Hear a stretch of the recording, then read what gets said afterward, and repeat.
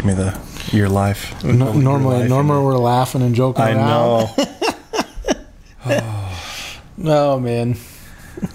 Hey, welcome to the Gathering 208 podcast. You might notice that we are in a different setting. We're actually sitting in my living room. We kicked the kids out of the living space today. No worries. They still get to be in the house. But my garage was honestly just way too hot. So we're figuring out what summer is going to look like. But we are going to talk about just some of the cultural climate and things that we're seeing happen right now.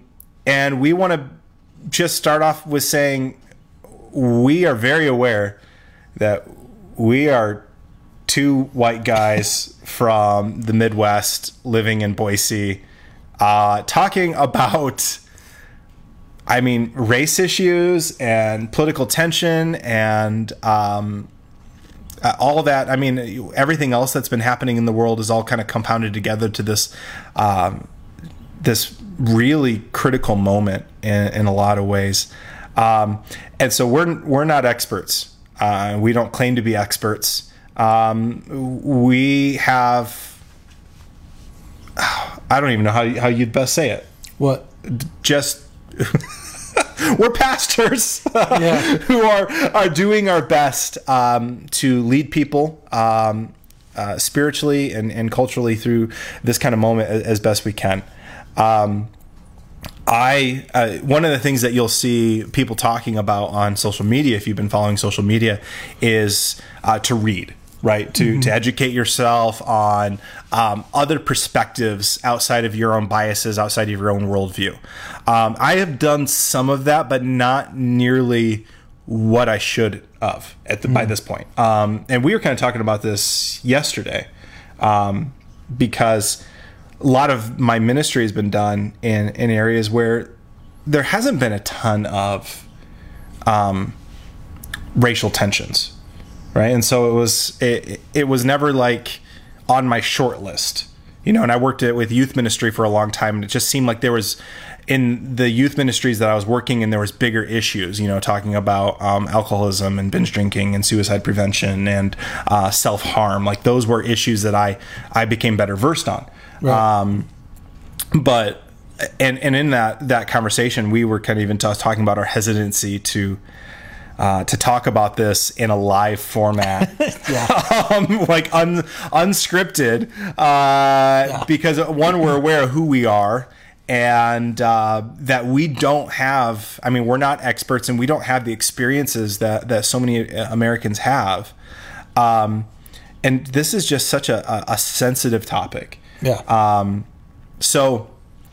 But we also feel it's an important thing to address. So here we are, and we're going to talk about it with all of you, and we would love to have you part of the conversation. Feel free to comment or ask questions, or if there's something you want our opinion on, you can send that as well. If you're uncomfortable, posting it publicly, and you've got Kellen or I's number, feel free to text us. I don't have my phone on me. You got your iPad, though. I've got my iPad, and if that fails, my wife, it'll pop up on my computer over there, and she'll let me know. So it'll be faster to text him if you got his number, or you can text me, because we get that sometimes we have questions, but we don't want our name attached to the question out there in a public setting, and that is fine. And if it's something, we'll just be honest. If we don't have answers, or if we're not comfortable going there, we'll just let you know. But we're going to be as forthright as we can. Yeah, I think it's important to, we talked about this. It's important to be uncomfortable with this topic.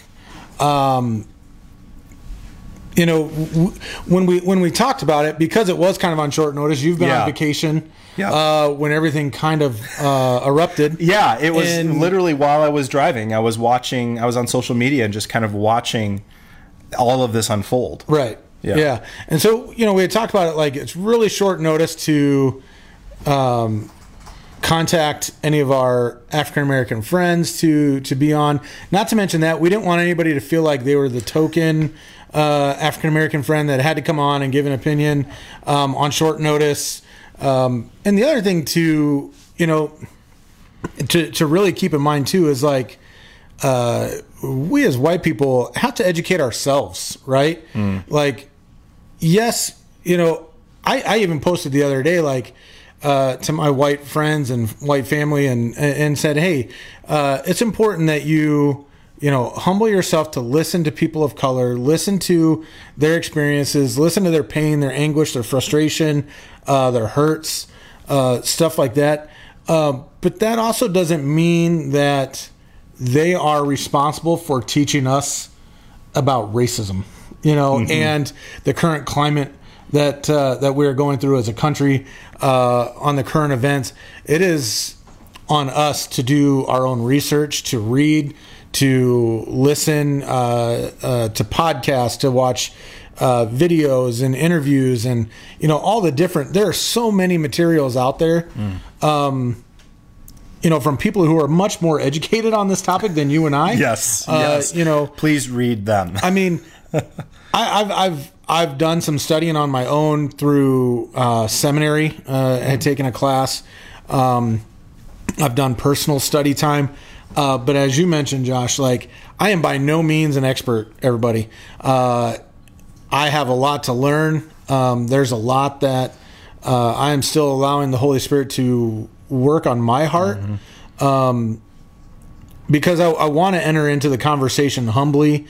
I want to enter into the conversation with that posture of listening to understand, rather than, and when I'm saying listening, I mean listening to authors, listening to friends, listening to, you know, public figures.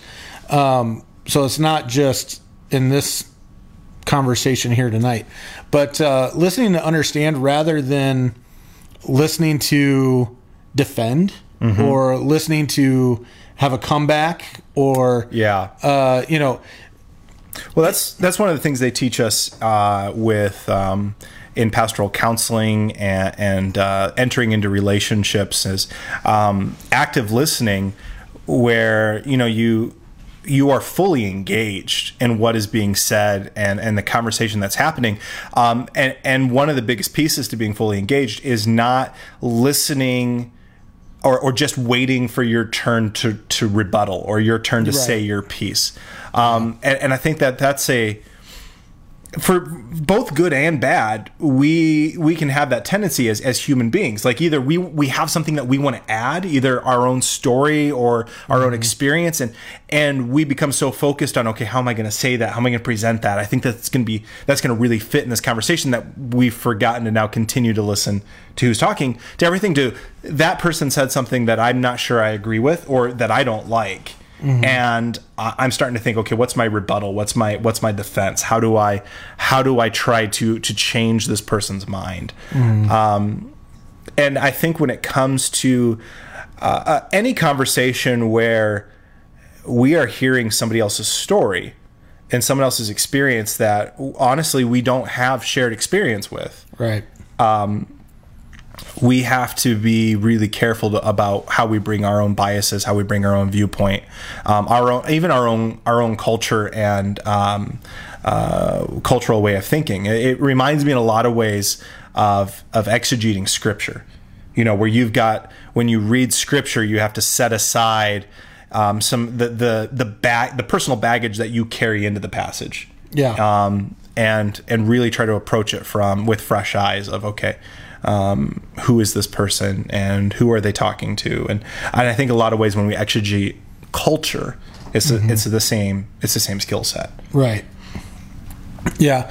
I mean, as you were talking, I was thinking, and I don't know what you said or what made me think of this, but, you know, we as men, will never understand what our wives have done through childbirth, right? Like, yes. It's like that episode of Friends when Rachel is giving birth to Emma, and Ross like slips and hits his head on the bed. Okay, and he pops up and she's like in extreme pain because she's pushing. Yeah, and he pops up and he's like, oh, "You have no idea how much this hurts."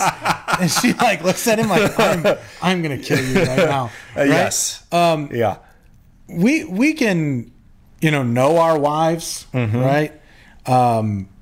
but we don't know. They can tell us all they want, right, Erica? You can tell us all you want about how much pain you went through in childbirth, but even getting kicked in the genitalia.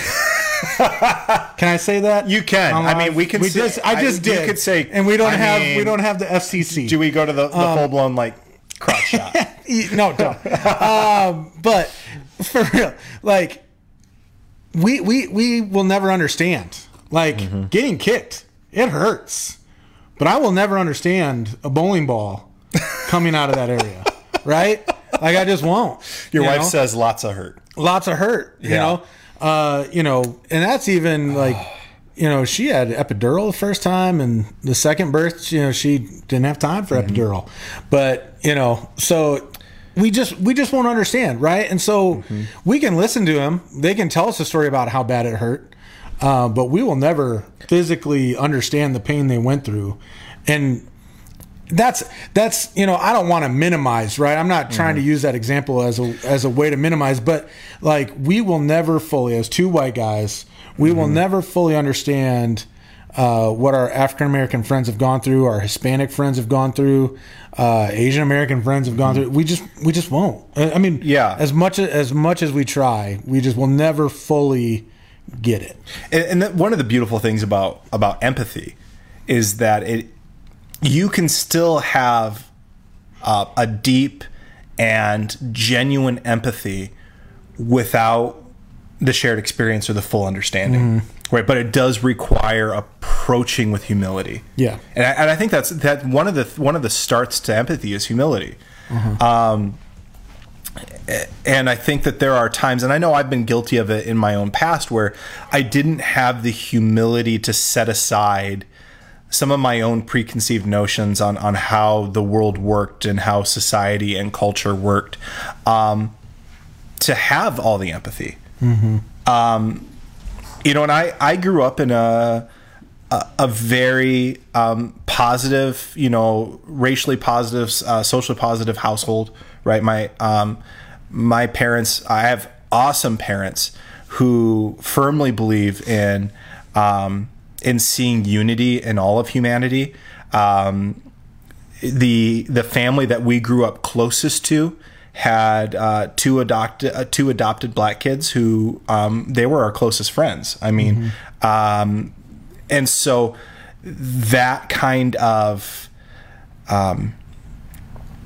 racial integration, I guess, was not unusual to me. It wasn't foreign to me.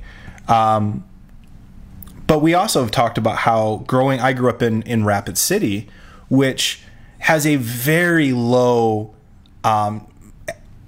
African American population, right? Very, very low. And when there is an African American population, it was typically people who were working kind of white collar jobs who had transferred in, or people who were military, because I live next to an Air Force base, right? And so they were respected members of society, right? Like there was by their work, they were adding a high perception of value to the Rapid City culture.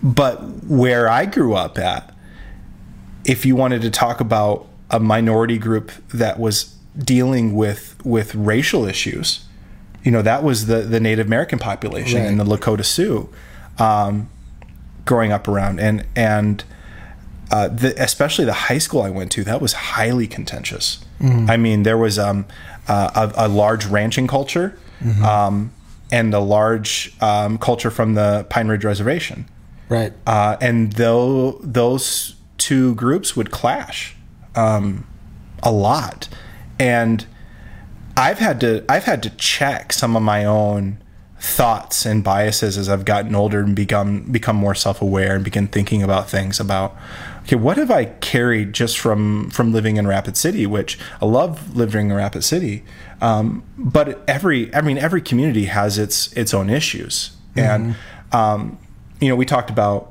Wounded Knee was not that long ago. Was that right. 1901?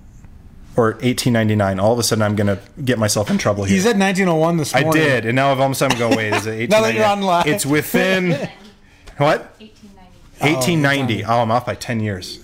Okay, but still, 1890 is not that long ago. Sounds like a long time ago. I mean, it sounds like a long time ago, but it's 3 generations. 130 years ago, you could, especially in an oral culture like Native Americans, 130 years ago wasn't that long ago. No, you could have an elder in your community whose father or family was present in that area. Basically like a great grandparent. Yeah, was there. And so it's not that long ago. Right. And I think there is a tendency in fast-paced Western culture to kind of think that anything that's older than 10 years old is old news. Mm-hmm. But in a lot of cultures, and especially when you're dealing with deeply painful experiences, 100 years is not that long ago. Mm-hmm. I mean, we see people all the time that live to be 102, 105, 110 years old. And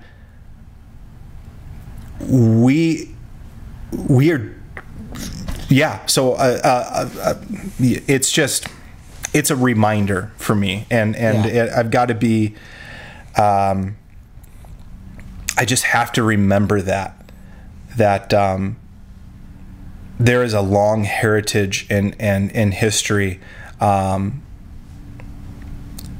there are I don't know, a lot of these issues that we see in our country when it comes to a family tree or a family line are not that long ago. Mm-hmm. Right. Well, we were kind of talking this morning about, we tend to, rightfully so, we glorify Martin Luther King Jr., right? Yeah. And the progress he made. However, in his time, he was not as appreciated as we like to make him out to be, right? We like to throw out his quotes on social media, especially on his birthday. We like to throw out his quotes anytime racial tensions arise. Mm-hmm. We like to share his pictures of marching, right? And everything looks peaceful and friendly, and it all went well and nothing went wrong. And but in 1964, he won the Nobel Peace Prize. Yeah. Mm-hmm. 2 years later, there was a study done, and 66% of Americans didn't approve of him. Did not approve of Martin Luther King Jr. Now, part of that was, and we talked about this morning over coffee, part of that was, he took the issues that were present in the South, and he started moving north. And when he started moving north, suddenly he started getting into that territory where he's bumping up against us. And it wasn't just as, it wasn't all about segregation now. It started to become about people in poverty. It started to become about systemic issues and stuff like that. And by 1966, he was not well liked, right? He was not well liked. And in regards to his marches, a lot of those pictures we see, minutes later, they were having rocks thrown at them. They were being beaten. They were having dogs. Well, and you on were, them, go ahead. What were you I was saying you were telling me about a popular post on Facebook about this is what protesting should look like. Right. Is essentially. Yeah. And you were telling me how that picture looks great, but just a couple minutes later, that peaceful protest had been, attacked or had. The cops were in there beating them with batons, and they had dogs. They had the dogs sicked on them. They had white people throwing rocks at them, and it was. If we go back and we look at that, we like to look at the pictures where everything looked good. We like to, and we like to think ourselves, well, if I lived back then, I'd be on Martin Luther King Jr.'s side, right? But 66% of Americans were not on his side. So statistically, I may not have been on his side. I like to feel good about myself, so I like to say, yes, I definitely be on his side, right? We all do. Well, we it's like all this, do. we do the same thing with Jesus, right? Like, Yeah. Jesus on the cross, I wouldn't have abandoned him, but Peter said the same thing, and he ran did. away. And Peter was his closest disciple, right? Or one of his closest disciples. So, but we like to say that stuff so we can feel good about ourselves, but in reality, we can't put ourselves back 60 years ago, you and I, and we can't positively say beyond a shadow of a doubt that I would have definitely. I like to believe I would have been on his side. I love to believe I would have been on his side. Would I have been? I don't know. That's hard to say, right? I mean, that's a hard phrase to mutter because I want to be on his side. You know, well, and so much of how we all carry a preconceived ideology from our families. Right. And I think about my family. So like Erica can go 60 years ago, like your family just gotten here, not, German immigrants. And, am I getting this right? Okay. She's giving me funny looks. I come from a old Scottish family that has been in the U.S. since the 1700s. Right. And it's actually funny. Eric is watching a show right now that talks about some of that. It like takes place and the Scottish people had their tartans taken away and they weren't allowed to speak Gaelic. And anyways, but the reality is coming from a family that spent most of its time on the coastal South and has been here since the 1700s. I'd love to say that I would have been Martin Luther's side, but knowing family of origin, I mean, I don't know what my family was, where they stood on those issues that long ago. And I wish I could have asked my granddad, but he passed away last year, and I should have asked him that. Yeah. Like, you know where your parents stand. We both know where your parents stand, right? We know that.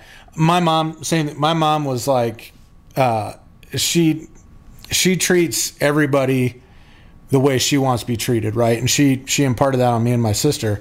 However, there were times, man, where I heard my dad use the N-word. I heard, he had conversations with me, especially when I first started going to Mexico with Casas per Cristo, and he was like, they just kill whiteys down there, right? And it's like, oh, Dad, like, no, that's not all they do. Like, actually, statistically, I'm probably less likely to be shot down there than I am in Chicago, yeah. Well, yeah. But anyway, so there was some things there that I remember, like my dad saying, that were very upsetting. Now, before he passed away, him and I had conversations where he had repented. Now, he was not a Christian believer, but he repented to me. He confessed his sins to me and was like, Kellen, I've had a change of heart, because he ended up getting a job with the railroad where he worked with many different minorities. And in fact, he was the minority within his employer, right? Mm-hmm. And I remember him telling me, he's like, Kellen, I had them all wrong. All my preconceived notions were wrong. But, right, you're go back through the lineage, right? Mm-hmm. His dad was racist, right? So where did he pick it up? He had to pick it up from somewhere,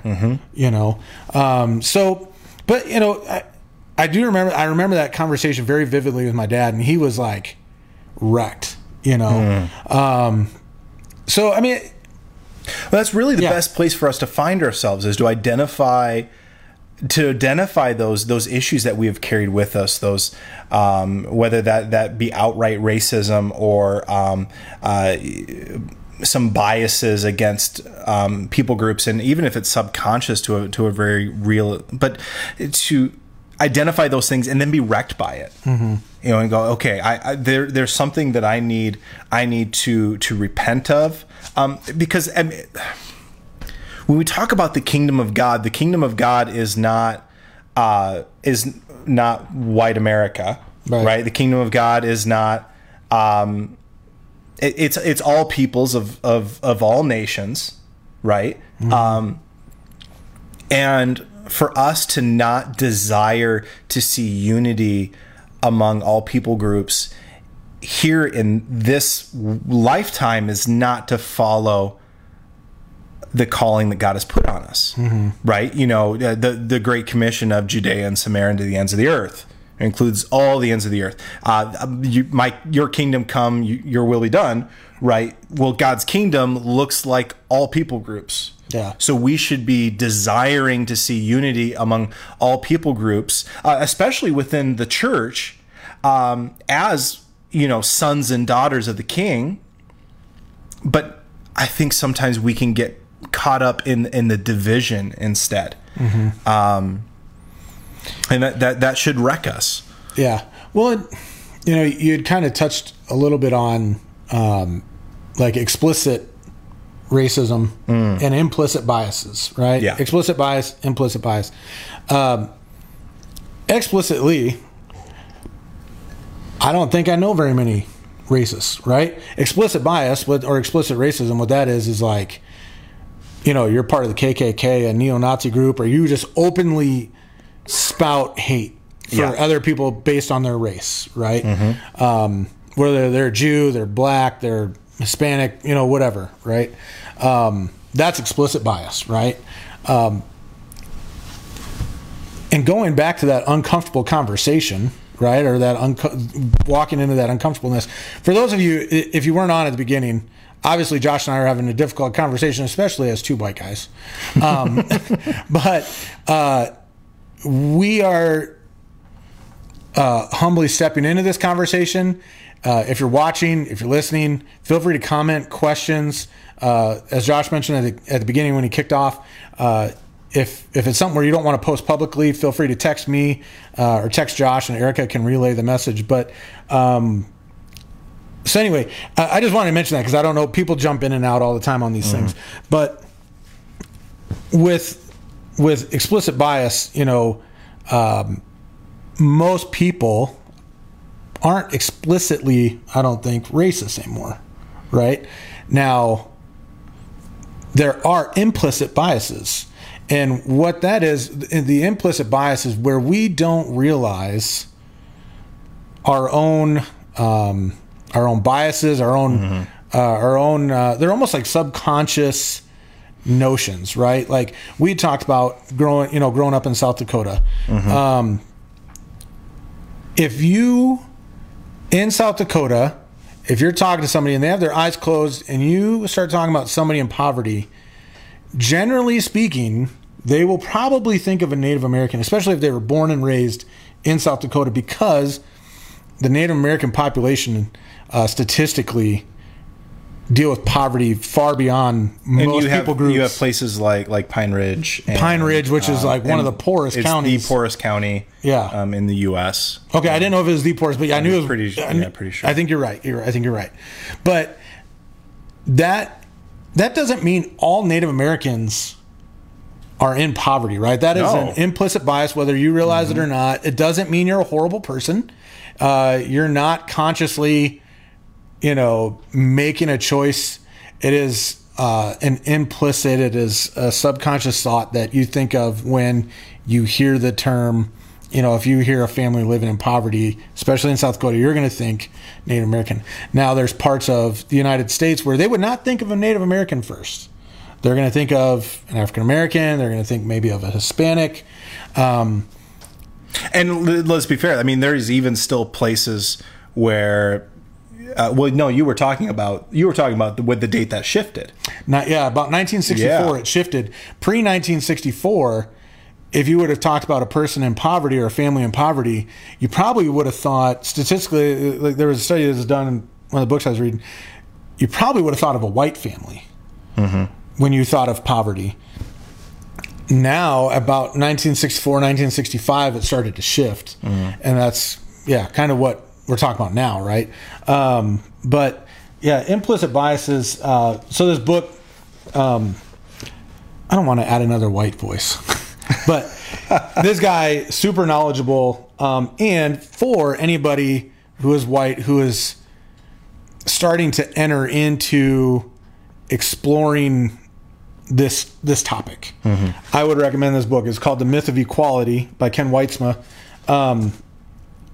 because it's full of so much information and history that helps make a lot of sense of where we're at today.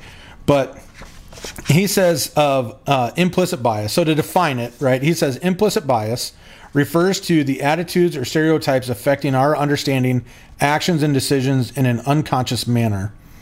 He said, he goes on to say, implicit biases include not only the implicit memories we have, but also the shortcuts our brains have made in determining what things should elicit a fight response or a flight response.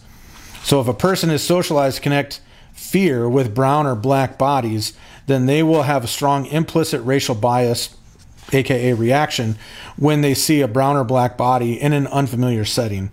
So that's kind of what implicit biases are. You know, we had also kind of used in our conversation earlier off camera, like if you're thinking of, you know, someone holding up a gas station, generally speaking, people don't think of a white person. When they had done studies with that, right? Where this guy had done studies with that with a psychology professor. Yeah, in the group of students or whoever was in that study, that even the minorities represented in that study, it was almost never a white person. Right. It was almost who was they almost imagined. Never thought, yeah, they almost never imagined a white person. They'd almost always imagined a black or brown person holding up the gas station or whatever the and if that's was. If that's a common, it's Anyways, yeah.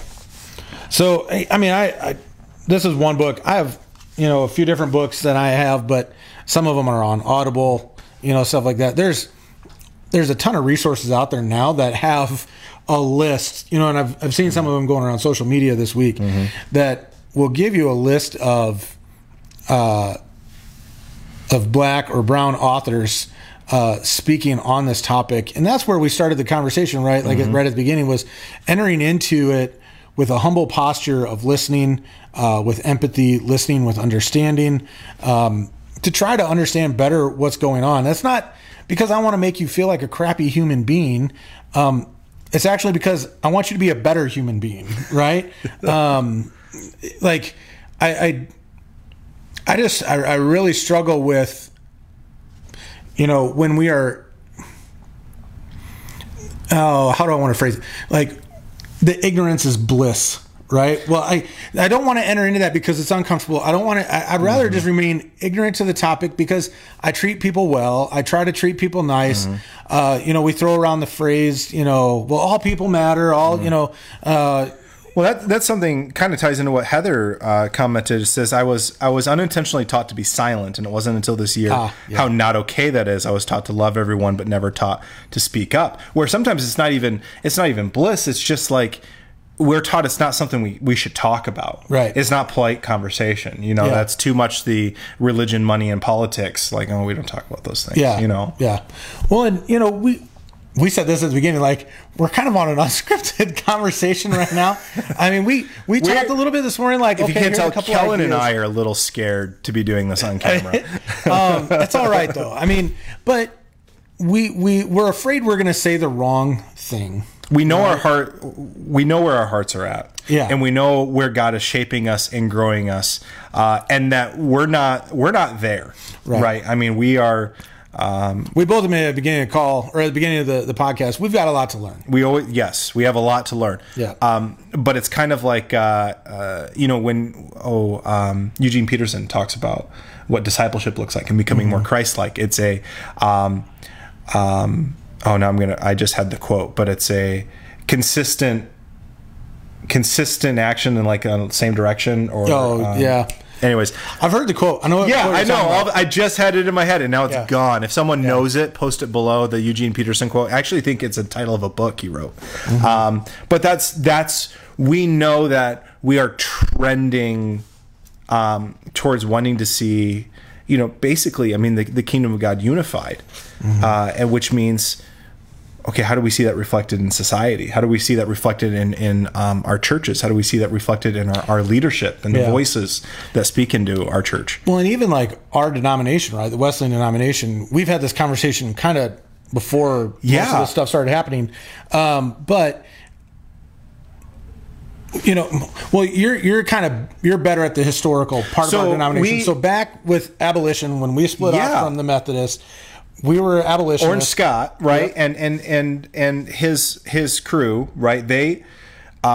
We split off of the Methodist Church because we were abolitionists, and the Methodist Church wasn't having it, and so we formed the Methodist Wesleyan Connection, right? Which became the Methodist Wesleyan Church, and so we as a denomination have our roots in social activism and standing up for people for the rights of humanity, right? And we like to champion the fact that we love to champion that fact. Yeah, we had the Orange Movement for a while. Yeah. Like we had T-shirts. I think one of the colleges put those out, and and then we were the first denomination to ordain a woman in North America. Right, and we hosted the first women's suffrage meeting at a Wesleyan church, right, and like we love to champion that. We love to stand on that soapbox, rally behind that, so and our social activism, and we were always the church that stood on the other side of the tracks for the disenfranchised, regardless of who they were or what their background was. And then civil rights, happened, and all of a sudden, the Wesleyan Church disappeared. Yeah, and we went quiet. We don't like to talk about that. As a denomination, and with the even Native American ministry, we not only were we silent, we had some just outright abuses with some of our early schools and early missionary efforts. Oh yeah, we kind of bought into the white Christian Kool-Aid a bit, and as a denomination, that has grieved us deeply, especially in the last 15 years. Oh yeah, where the voices that have been talking about, okay, we love the Wesleyan Church and we love the direction, but you haven't dealt with the wound in the past yet. Yeah, we're finally being heard and being recognized, to where we've had multiple DSs offer apologies and begin work towards reunifying and trying to as best rectify the hurts that we were either directly or indirectly part of. Well, where I came along in the historical lineage of the Wesleyan Church was Joanne Lyon, the general superintendent, right? Who's an amazing little woman. Plug. If you are not familiar with the work of Joanne Lyon, Dr. Joanne Lyon, she was former DS of the Wesleyan Church. DS is or GS, sorry. She was like head of our denomination.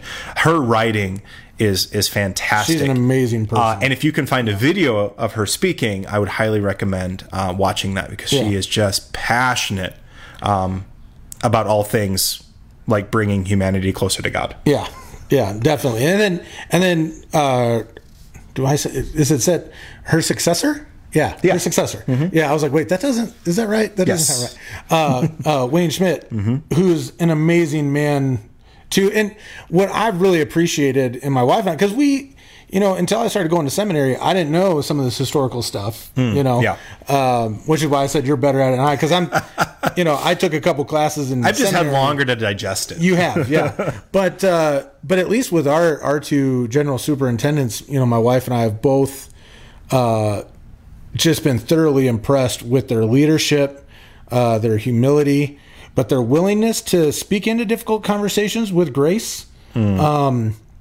Is just something that has blown us away.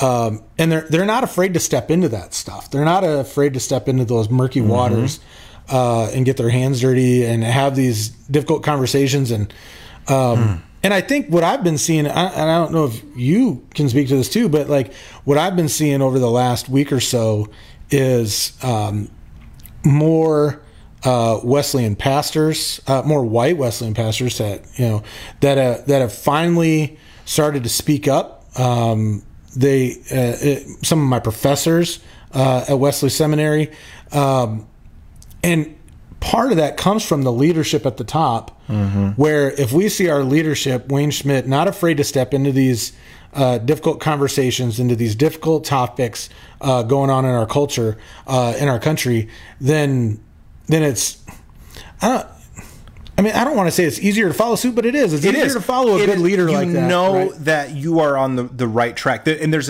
a very real reality where we would all love to say, well, I would make the right decision regardless. Like what we were just talking about, right? And I'd love to say that, but yet until this current moment in culture, my voice has been silent on this issue.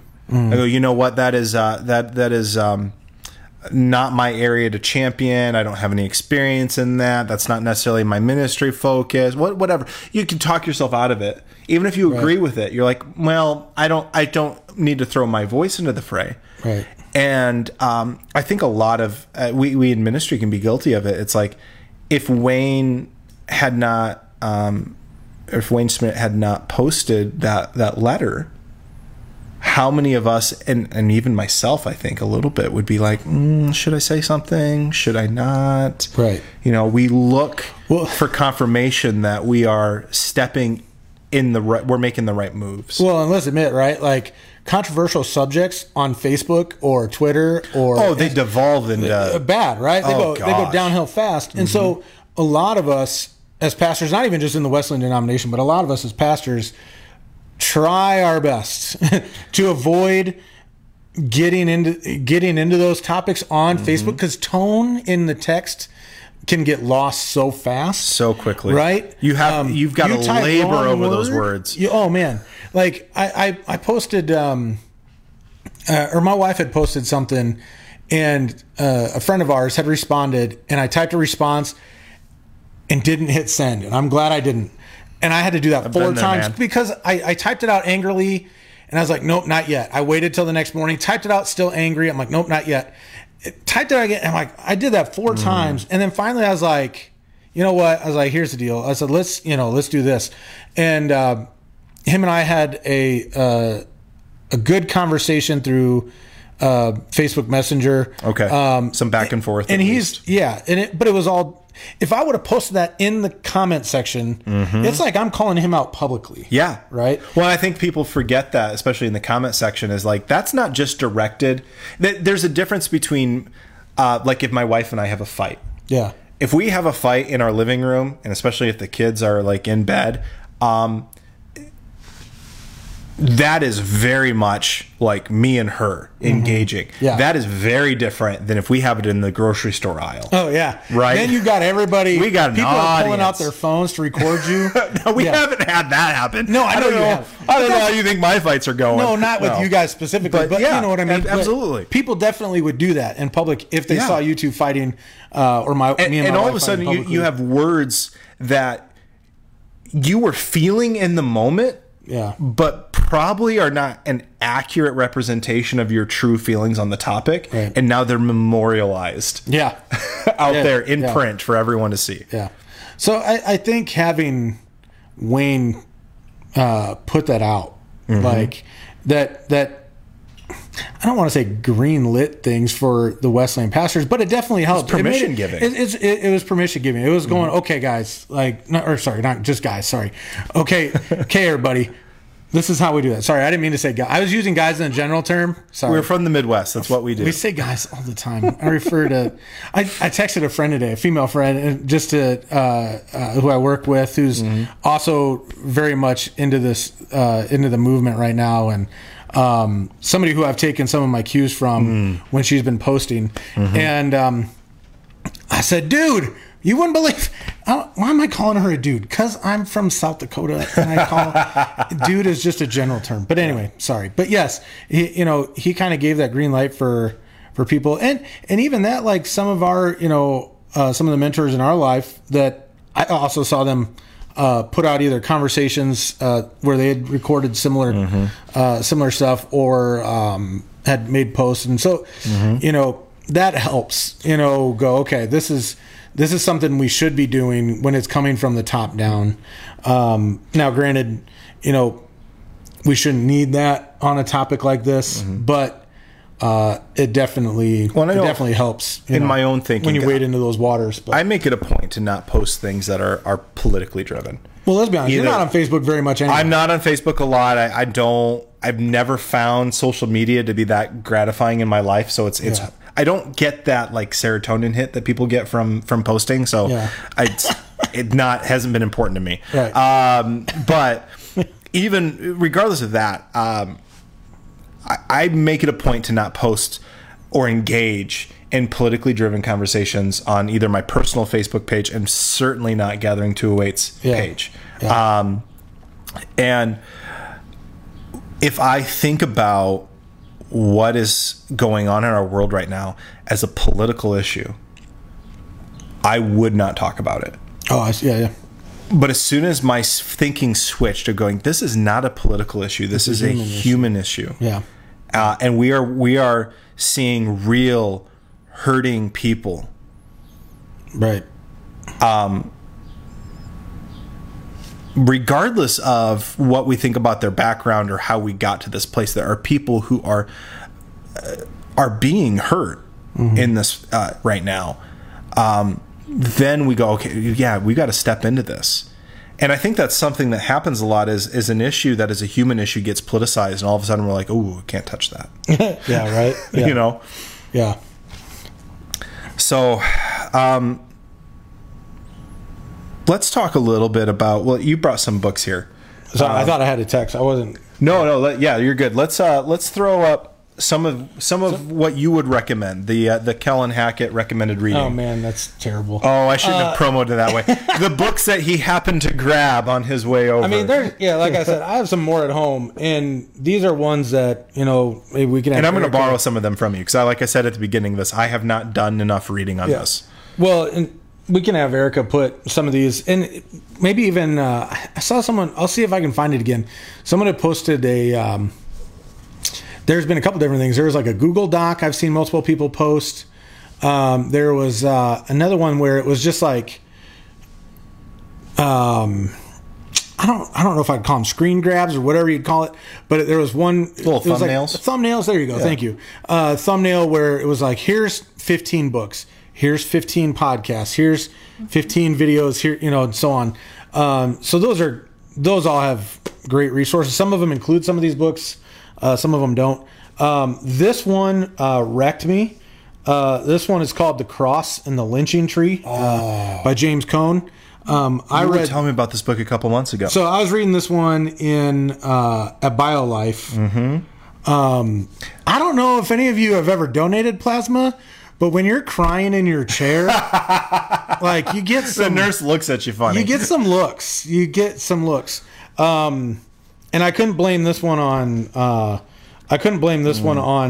allergies, but this one has been a book that I have gone back to quite a bit. I mean, I've had it, a couple years. This is the one that has the County Cullen poem in it, right? Yes, it's got a County Cullen poem in there. I have a love of County Cullen. If you haven't read his poetry before, he's a Harlem Renaissance poet that is I was introduced to in high school. Yeah. There's so many highlights I have in this book that is crazy. But that one, did you finish that one? Yeah, I finished this one a couple times. I'm just gonna borrow that. Yeah. I'm not. Jesus and the Disinherited by Howard Thurman. That's another really good one. This one is kind of crazy. It doesn't look that long. It's kind of thin. Yeah. But it is heavy. Like, I'd get through a few paragraphs and I would have to chew on, what he was saying. So that one's only about 100 pages. Yeah, 109 pages or something like that. So, but yeah, he talks about, another good one. Kathy's warning me not to fold your pages. Don't worry. Don't fold. I dog ear pages. I don't like to loan your books. I know. Loan out my books. I know. That's why I did it on camera, because you can't say no to me. Or loan out DVDs, stuff like that. I'm weird. Wide Awake, an honest look at what it means to be white by Daniel Hill. That's another good one. Prophetic Lament. This was one that I had actually quoted last night after we went to the Black Lives Candlelight Vigil here in town, which I don't know if you saw. We should talk a little bit about that. Yeah, we should quick. Or maybe not quick. It deserves more than quick. But I think I saw a post by the Boise Police Department. It was roughly 5,000. They obviously don't have a head count, but roughly 5,000 people showed up on our Capitol Mall just to spend an hour and a half. There was a spoken word, time of spoken word. There was a couple of women who gave some speeches, and then they read through a list of names of black and brown men and women that have been murdered, and not all at the hands of police. Just some of it was just in but unjustified. Unjustified, yeah. Thank you. Yeah, unjustly murdered, and what I liked. I mean, there were Christians there. I know there were atheists there. There were agnostics. I'm sure there were multiple different religions that were there, and they gave that opportunity. They said, look, take your posture however you want to take it, pray however you want to pray, or take this moment just to be silent. And then it was a read and response where, they would say Trayvon Martin, and then we would respond by saying his name. And then they would give a few, about 10 seconds in between for you just to rest in that moment. Incredibly powerful to see that many people come together to recognize the moment that and really it's a moment our country's been building to for hundreds of years. But anyway, super powerful moment. But so this book, Prophetic Lament by Soong-Chan Rah, goes through the book of Lamentations and just talks about what has gone on, kind of using that as kind of a backdrop to stuff, and then properly lamenting the tragedies that go on in our country. It's something where we don't like to take that posture of lament. We like to skip over that book.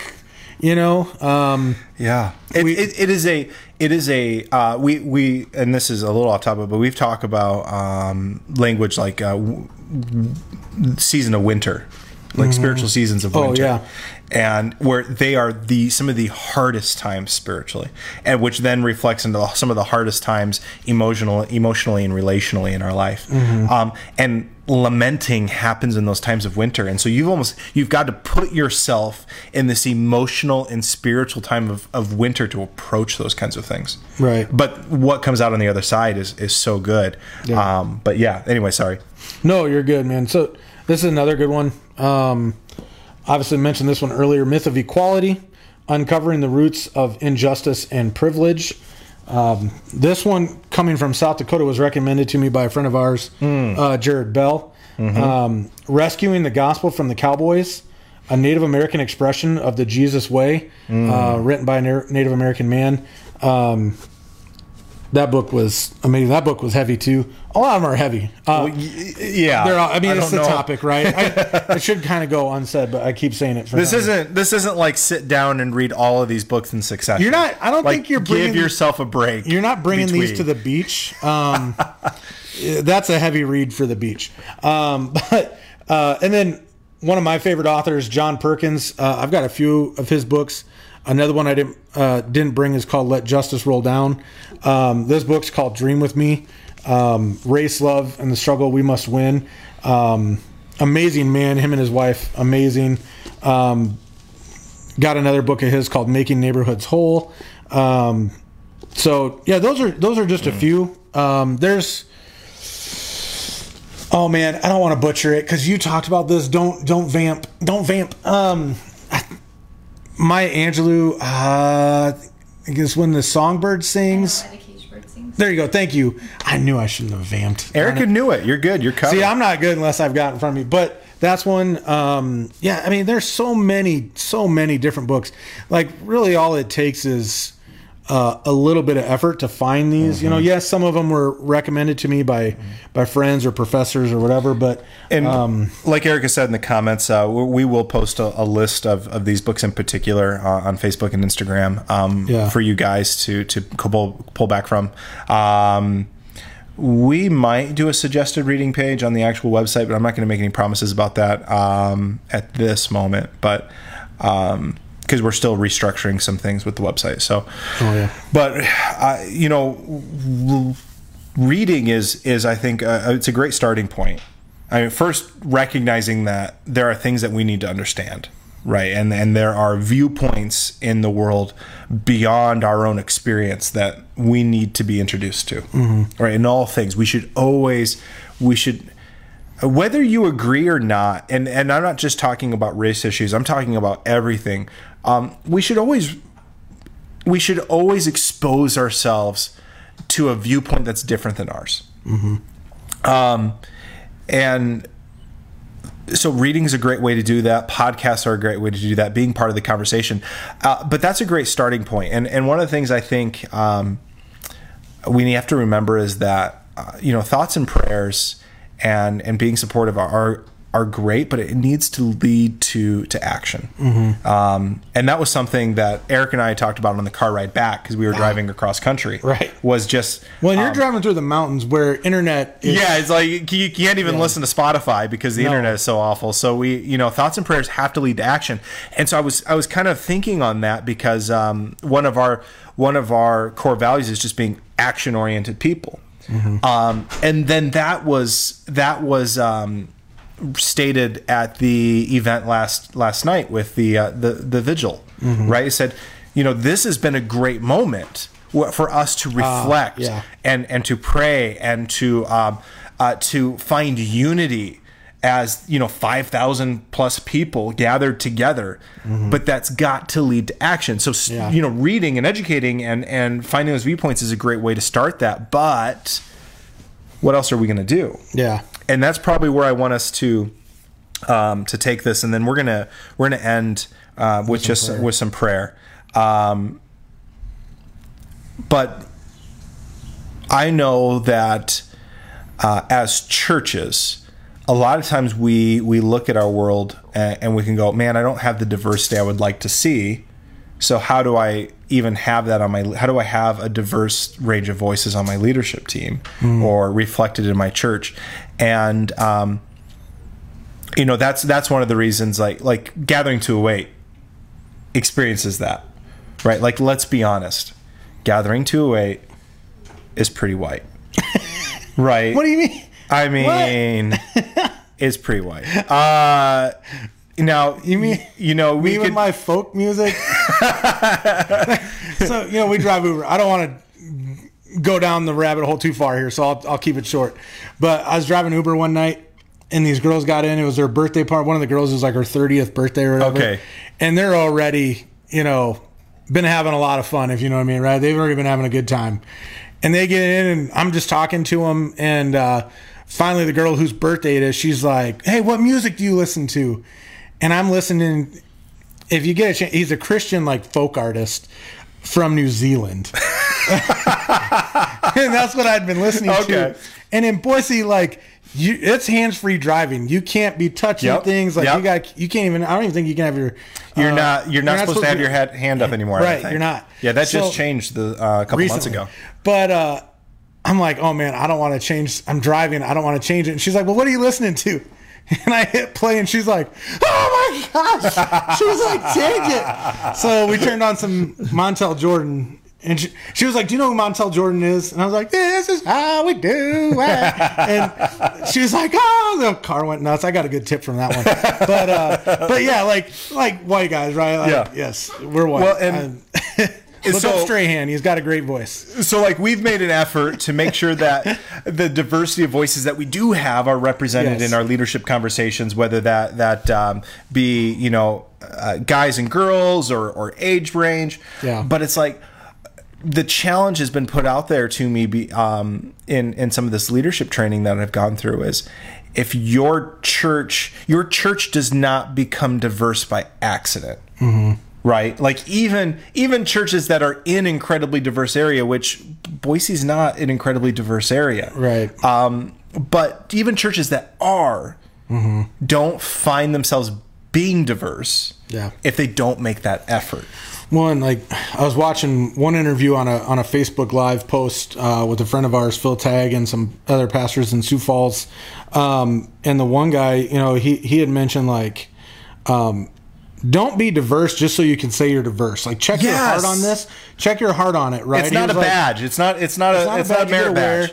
And he's like, if you have one African American family in your church, don't call them up on stage every year for Martin Luther King Jr. Day. Gosh. He was like, don't use that as your, token family, right? He's like, if you're gonna commit to being a diverse church, you got to go all in, and your heart better be, check your heart, which is what we said from the beginning of this conversation, right? We all need to check our hearts. Always a heart issue.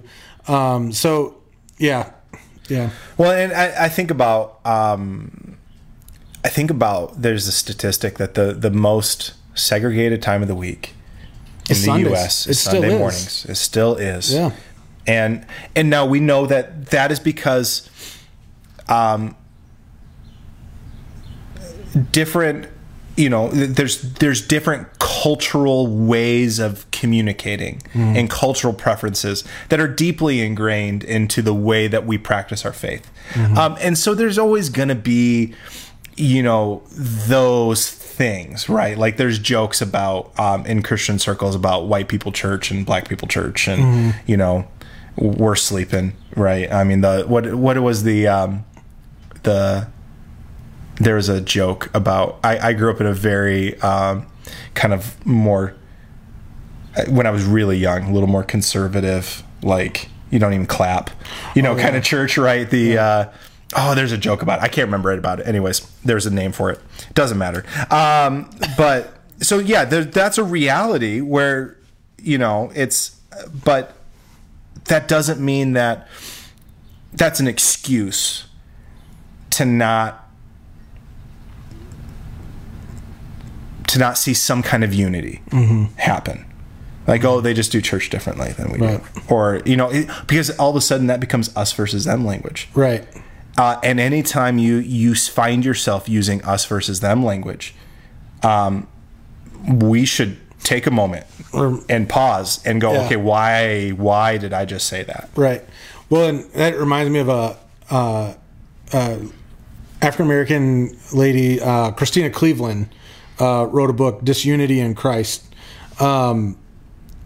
She talks about the divisive language that we use, whether we realize we're using it or not. She talks about the divisive language that we use, and instead of saying us and them, using we and us, right? Instead of us versus, because us and them sounds like we're competing, right? But we and us, now we're on the same team, so. It's that's like another book, Disunity in Christ. Sorry, it's the difference between, and this is see, now I'm vamping. I'm going to use a sports analogy. Man. I'm double vamping because I don't know anything about sports. But it's the difference between having like two football teams. Right, like say Broncos versus Raiders. The Broncos, right? yes, Broncos versus shut up. Right, where we go, well, our church is the Broncos and their church is the Raiders. No. Yeah, it's the difference between like, okay, special teams and offense and defense, and like, okay, there's different teams and they might play different roles and they meet the needs in different communities, but you've got to be on the same team. Right. Yeah. And that, like all analogies, that's a broken analogy, but yeah, that's okay. So let's talk a little bit, because we're over our hour mark, and I want to make sure we pray. Let's give some things. One would be aware, be self-aware on where our own biases are, even the ones that we didn't realize are there, and challenge ourselves to identify those things. Yeah, for most people, it's not going to be an explicit bias. Yeah, it's not. Like, let's be real. Like, most people, it's not going to be an explicit, I hate black people, I hate Jews, or I hate, whatever. It's going to be an implicit where, and I'll be honest, and I don't, again, because you just got home, I don't know how much you saw when you were driving. I hope you didn't see any when you were driving. But on Facebook, a friend of mine, I was having a conversation with Lucy. I told her, I was like, I've seen more of my white friends coming to this realization this week that, oh man, things are really bad. Now, some of them are feeling guilty that it took them this long. And part of me, I'm like, because I've dealt with that guilt a few years ago. I dealt with some of that guilt where I realized, there's things I've done, things I've said that I didn't realize were harmful, right? Like in the past, I'll use myself as an example. I'm going to call myself out. In the past, with an event like this, I might have said something along the lines of, give that officer a chance, let's let the whole story play out. We can be dismissive. Right? Yeah. Or we try to, or another thing that we sometimes do is we go, because there is some truth to it, right? He doesn't represent all police officers. Definitely, he doesn't represent all police officers. Definitely, there's good police officers, but we've seen a lot of those. Let's not swipe this under the rug. Right? Let's look at this. Let's acknowledge it. Let's be uncomfortable with it. Let's grieve over it. But those were some things I might have said in the past, like give this guy a chance. We don't know what happened, right? Well, like Will Smith said, racism never went away. It's just being filmed now, right? Like such a powerful quote because it's so true. Like it never went away. It's just we're seeing it more now. But those are some things that when the Holy Spirit, a friend of mine, and I don't know if she wants me to name her name, so I'm gonna leave her nameless for now. But in my cultural context class, she had shared her story of growing up as an African American woman, starting out in the South, moving to Ohio, and then dealing with some stuff in elementary school, and then middle school, and then high school, and then college, right? And as she was talking, none of it was like. None of it felt like, oh, I've done this to her, right? But the Holy Spirit was like, Kellen, there's been times where, little crash. It's okay. Erica didn't get hurt. It was the Holy Spirit working on me going, Kellen, there's been times you've said this, and whether you realized it was hurtful or harmful, it is, and it was. And you need to acknowledge this, and you need to deal with it. So where I'm going with that is now I'm starting to see some of my friends that are dealing with that now, and I'm not trying to make you feel bad, but it's okay to feel guilty. It's okay to feel a bit of that shame. Wrestle with that. Deal with that with the Holy Spirit. Deal with that with Jesus. Deal with that with God, right? Deal with it. And then, like you were just saying just a few moments ago, now take the next steps. Take the next steps to move forward. Because if you just remain in this reflection and in this guilt and in this shame, that's not going to do anybody any good. Well, and that's not where we're called to live. That's not where we're called. We're not called to stay there, right? We're called to move forward. We're called to bring people, like you mentioned it earlier, like bring people to wholeness, right? Well, now how do we do that, right? Let's start taking those next steps and moving forward. But where I am hopeful, and I realize I'm a white man saying this, where I am hopeful is I have seen more people this week come to grips with what's been going on in our country, not just recently, but over X number of years, right? So that's where I'm hopeful. Now it's just a matter of, like you said just a moment ago, and like the lady said last night, now it's time to move forward. Start taking those next steps to move the country forward, to make it better for people of color.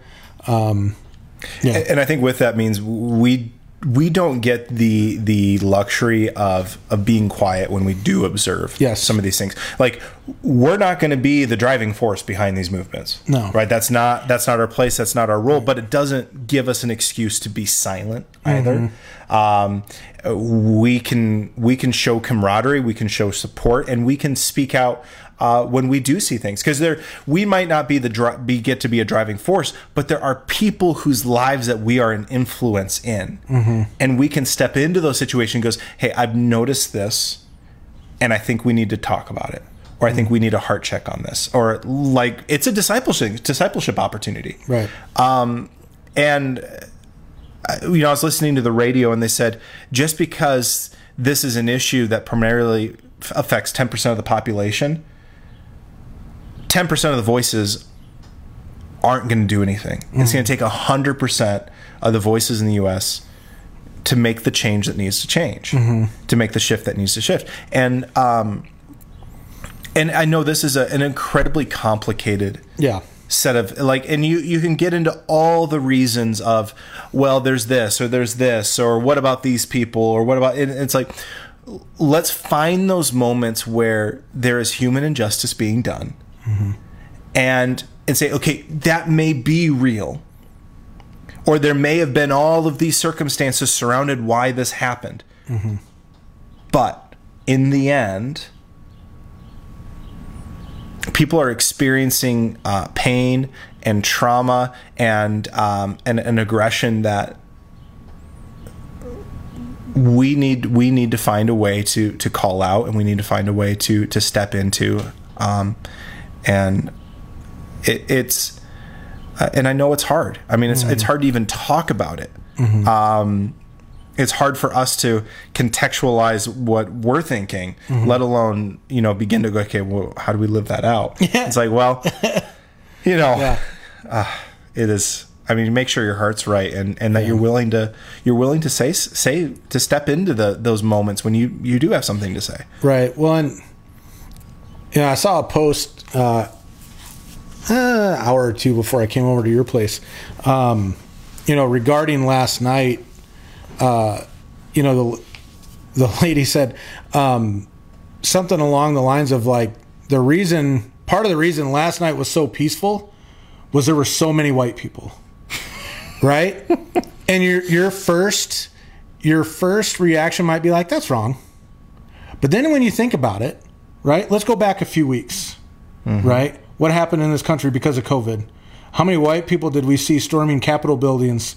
And I don't want to talk about, you laugh at me. So I laugh at you when you talk sports. Oh, you laugh at me when I talk about guns. But we saw white people going into Capitol buildings, standing on their steps, the steps of the Capitol buildings all across the country with guns.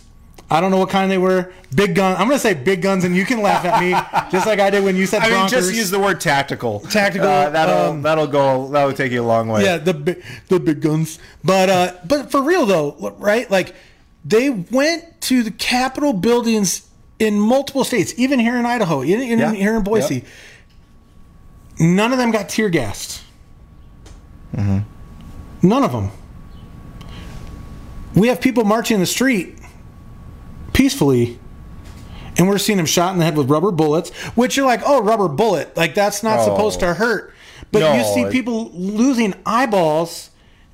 It's not supposed to kill you. It's not supposed to kill you, but it doesn't. It maims you. Yeah, it will. Yeah. But they're being tear gassed. They're being beaten. They're being like, some of them are. You talked about one video you saw where it was like, I think you said it was a row of white guys and like one African American man. The cop walked out of New York, walked up to the African American man, pulled down his mask that he was wearing for COVID, to protect himself, and he sprays the African American man with mace. Didn't get all the white guys. Yeah. Right? So when you see this lady's post, when I saw this lady's post, my first initial thought was like, I don't know if that's right. And immediately I checked myself and I was like, wait a minute, yes it is. Right? Yeah, and I want to also give credit to the Boise PD has been they have worked hand in hand, it looks like, with the ladies who organized last night. They mentioned, the ladies mentioned it. They worked with local authorities. They worked with the police department.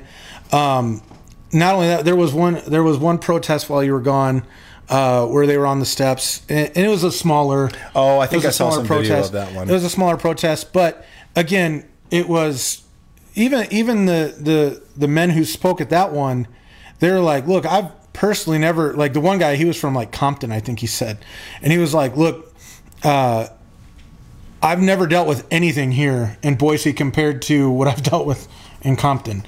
Now that doesn't mean our Boise Police Department is perfect. They wouldn't say they're perfect, but yeah, the Boise Police Department, from what I've seen on videos locally, what I experienced, they've been more than accommodating. So prepared, but accommodating. This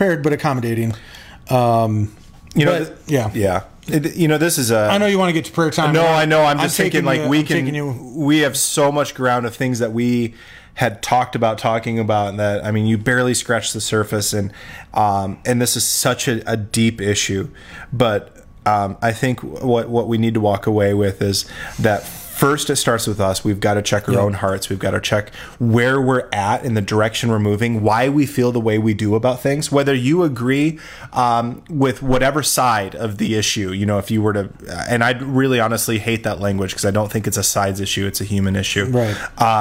But wherever you're at in the political spectrum, wherever you're at on the socioeconomical, cultural spectrum, check where you're at, be self-aware, look at the crowd that you're running in, where that's at, your friends, your family, the place that you live, and begin to read viewpoints that are different than yours. And when you see something that ultimately doesn't fall in line with the model that Christ set for us, if you look at the way somebody asks or is acting, or what they're saying, and you're looking at social and you go, I don't think Jesus would say that. We should have an issue with that. I see that on Facebook all the time. I know. And I'm like, I see my Christian brothers and sisters saying things on Facebook that I'm going, I don't think Jesus would say that. Or I don't think Jesus would feel that way or believe that. And I go, that should cause us to go, you know what? I think I need to have a conversation. Yeah. And those are hard to step into. Yeah. And I would not suggest doing it in the comments section. I would suggest calling that person, grabbing coffee with them, and having a sit down and going, hey, I just, as a brother or sister in Christ, I feel I need to talk to you about this. Yeah. Because we've got to lay some groundwork for that to be received. Because heart issues, and this is a heart issue, you don't fix en masse. You don't fix with policy. You don't fix with reform. You fix one person at a time with the power of Christ and the power of discipleship. And that's really where we need to go. Yeah, policy and reform are important. They're important. But if we want to change the heart, that's the power of God. So let's pray. And if you are watching online or if you're watching this later, I would encourage you to pray as well. Obviously, if you're driving, keep your eyes open. Yeah. But I feel like it's a disclaimer. But we're going to just end in I'm going to just have a little bit of silence here, and then we'll close in prayer.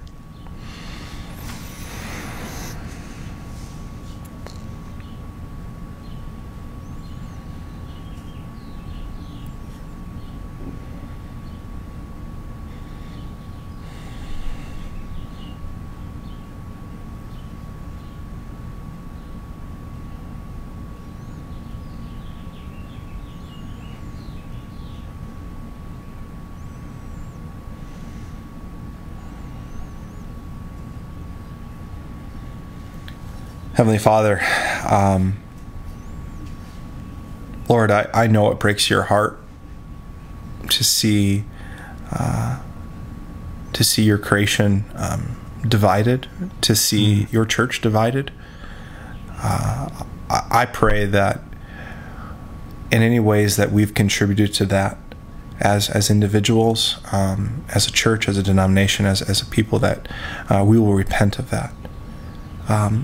Lord, I pray that you will transform our hearts to be closer in line with the example that Christ set for us, to be closer in line with the people that you have created us to be, the people that you are calling us to be, Lord. I pray that when you put us in a position of influence to speak into people's lives, that we will not shy away from hard conversations just because they make us uncomfortable. I pray that we will not shy away from cultural and social issues just because we're not sure how well received it will be. But at the end of the day, we will stand for the things that you stand for. That we will treat your creation and our brothers and sisters in Christ the way that you would treat them, Lord. That we will be unified first and foremost by the blood of Christ. Because in you, there's no male or female, there's no Jew or Greek, there is only the brothers and sisters, heirs of the King, Lord. I pray that we'll act like that. We'll live that out. We'll be excited when we get to do ministry and the work of the kingdom with people who have a different perspective and a different background and a different culture, and there's such a richness in participating in that. Lord, I pray that we will not see those things as threats, and that when it's hard and it's difficult, and because differences can cause strife and tension, that we'll embrace that to the best that we can and just step in and go, Lord, show me with new eyes. Give me empathy when I need empathy. Give me discernment and wisdom where I need that, Lord, and help me step into these conversations and these realities. Lord, I pray that we will not be politically driven in our response to the current cultural crisis and the current cultural climate, but we will be driven by your kingdom, by your love, by your calling, by your gospel. And it'll be the words of Christ on our lips before it's the words of whatever political leader or cultural leader or human role model that we are following in this time. Lord, I pray that you will supersede all of that in our lives. Lord, your kingdom is a kingdom of unity and a peace among all peoples, that we'll all be represented. And so I pray that we will desire to see that here and now. And Lord, if there are things in our hearts that need to be shifted, I pray that we will do the hard work of lamenting those things, giving them to you, apologizing when we do apologize, reconciling where we need to reconcile, and doing everything we can to be a force for your kingdom moving forward. In your name we pray. Amen. Amen. Hey, thanks for joining us and being here with us. It's a hard conversation, and not one that we relished having, but one that we knew was important to have. Yeah. And so thanks for joining us. And next week, we have got an awesome guest, one of Kellen's buddies. He's your buddy too? Oh, yeah. Phil Tang. Oh, yeah, this is Phil. Sorry. Tang. I was like, wait, he's your friend too? I'm 2 weeks ahead. You're 2 weeks ahead. Okay, next week we've got Phil Tagg, pastor at the Ransom Church in Sioux Falls. He's going to be joining us, and he's been a mentor in both of our lives and also a friend, and cannot wait to talk with him. And if you have not had the honor of getting to meet him or hear him speak before, excited to get to introduce you to him as well. So join us next Wednesday at 7 p.m., and until then, man, I hope that you find yourself safe and you find yourself being able to make an impact in this world.